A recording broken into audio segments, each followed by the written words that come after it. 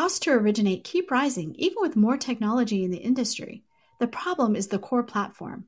A new LOS can re-architect the process around data, not humans moving paper files.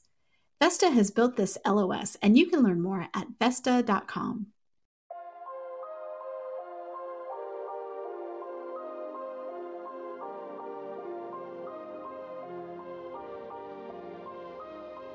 HousingWire Daily examines the most compelling mortgage, real estate, and fintech articles reported from the HousingWire newsroom. Each afternoon, the HW Digital team provides our listeners with a deeper look into the stories that are helping move markets forward. Hosted and produced by Alcina Lloyd and Victoria Wickham. And now, here's our host.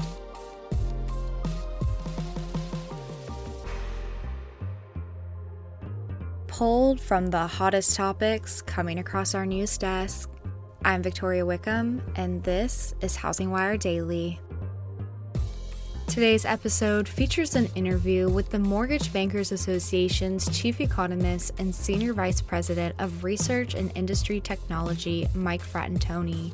In this episode, Fratantoni discusses what factors contributed to a 6% decline in the nation's unemployment rate and its likely impact on the housing industry. But before we listen, here's a brief word on HousingWire's newest podcast.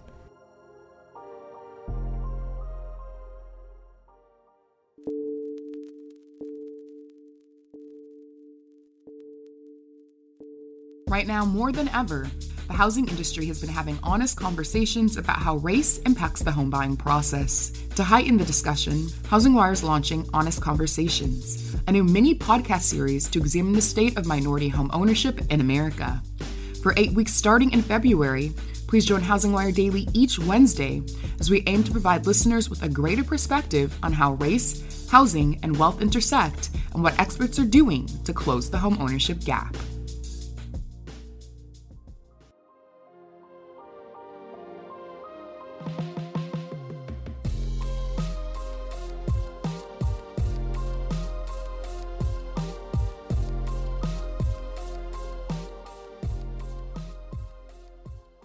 Hello, HousingWire listeners. Today I am joined by MBA Chief Economist and Senior Vice President of Research and Industry Technology, Mike Fratantoni. Mike, thanks for joining us today. Thanks for having me. Absolutely. Well, today we're here to discuss the nation's unemployment rate and how it is impacting the housing market.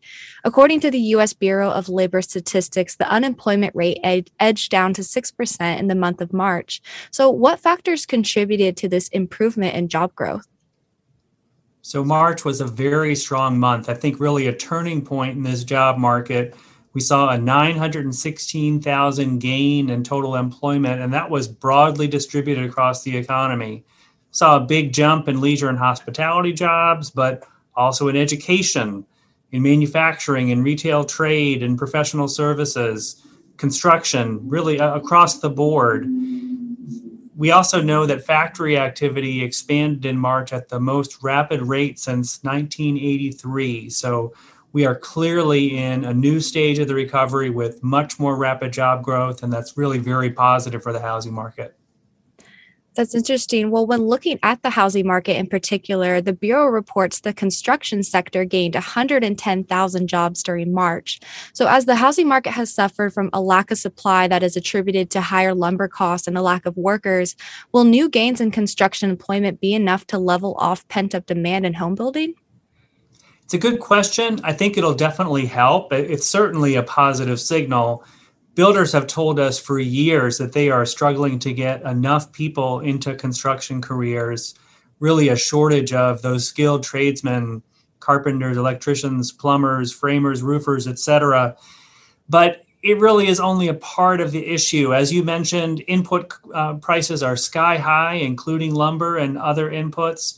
And many builders tell us that in parts of the country, they are just having difficulty finding available lots on which to build. So the sign of increased construction employment, definitely positive. I don't think it's going to cure our inventory problems just by itself, though. All right, well, let's paint a picture of the overall job market. We're now more than 1 year into the COVID-19 pandemic, and data from the Bureau indicates there are 9.7 million unemployed Americans, which is 4 million higher than the rate in February 2020.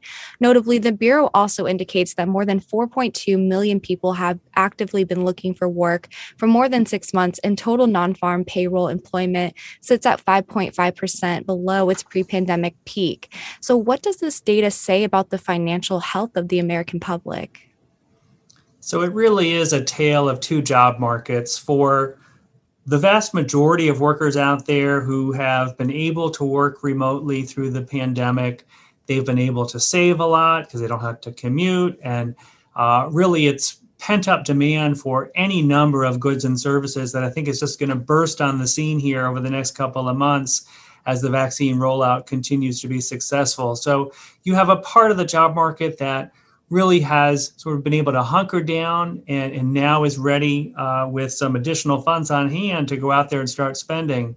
But then you have the other part that really has been severely distressed over the past year and more. And you mentioned the 4.2 million people who have been actively looking for work for 6 months or more. And probably the overlap here between folks that are unemployed and behind on their rent or behind on their mortgage in forbearance plans. That's why the federal and state and local government response to continue to provide supports for these households that really have struggled through this time, those supports are definitely still needed. And we've supported the American Rescue Plan for its additional financial support for both homeowners and renters. Do anticipate that with the job growth we saw in March continuing the next 6 to 9 months, that many of those folks will be able to find jobs again. But it really is this very stark difference between people who have been able to weather this storm reasonably well and those that have truly suffered. All right. Well, as we discuss how job losses are impacting Americans financially, I want to dive deep on homebuyer demand. In the week ending on April 1st, 2021, Freddie Mac claims the average U.S. mortgage rate rose 1 basis point to 3.18%. Do you think mortgage rates will continue to rise? And if so, can we expect current homebuyer demand to continue? So we do expect rates are going to rise from here. So the combination of the improving job market, inflation that's increasing, and very large federal budget deficits, we think those are all factors likely to put upward pressure on rates. The Fed has committed to keeping short-term rates low and for now is continuing to buy some longer-term securities. But we wouldn't be surprised if later this year they begin to allow those QE purchases to taper. We do think they're going to keep short-term rates low all the way till 2023. But even with somewhat higher mortgage rates, we think the improvement in the job market and just very favorable demographic tailwinds are going to keep purchase demand strong. Worried about affordability in some markets, worried about the pace at which home prices are increasing, but hopefully some additional construction, new home supply, and perhaps even some increased existing home supply could help to decelerate that home price growth just a bit. Interesting. Well, a lot of great insight here today, Mike. But lastly, before we go, is there anything else that you'd like to add today or anything else our listeners should know?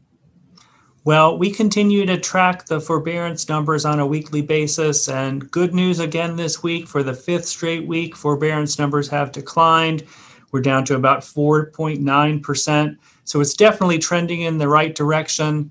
Obviously, the extension of those forbearance terms up to 18 months for Fannie, Freddie, and Ginnie Mae borrowers, again, providing those relief for those households who've had the toughest time through this crisis.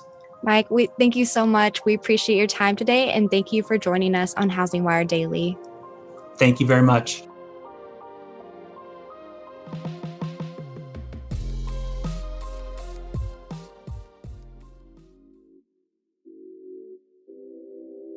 Now more than ever, the housing industry is looking to its leaders for answers.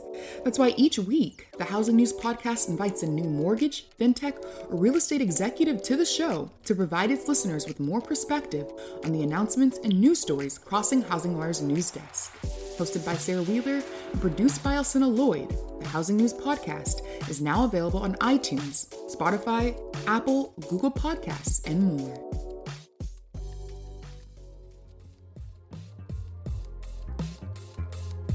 Thanks for listening to Housing Wire Daily. Don't forget to hit that subscribe button so you never miss an episode, and we'll catch everyone back here again tomorrow.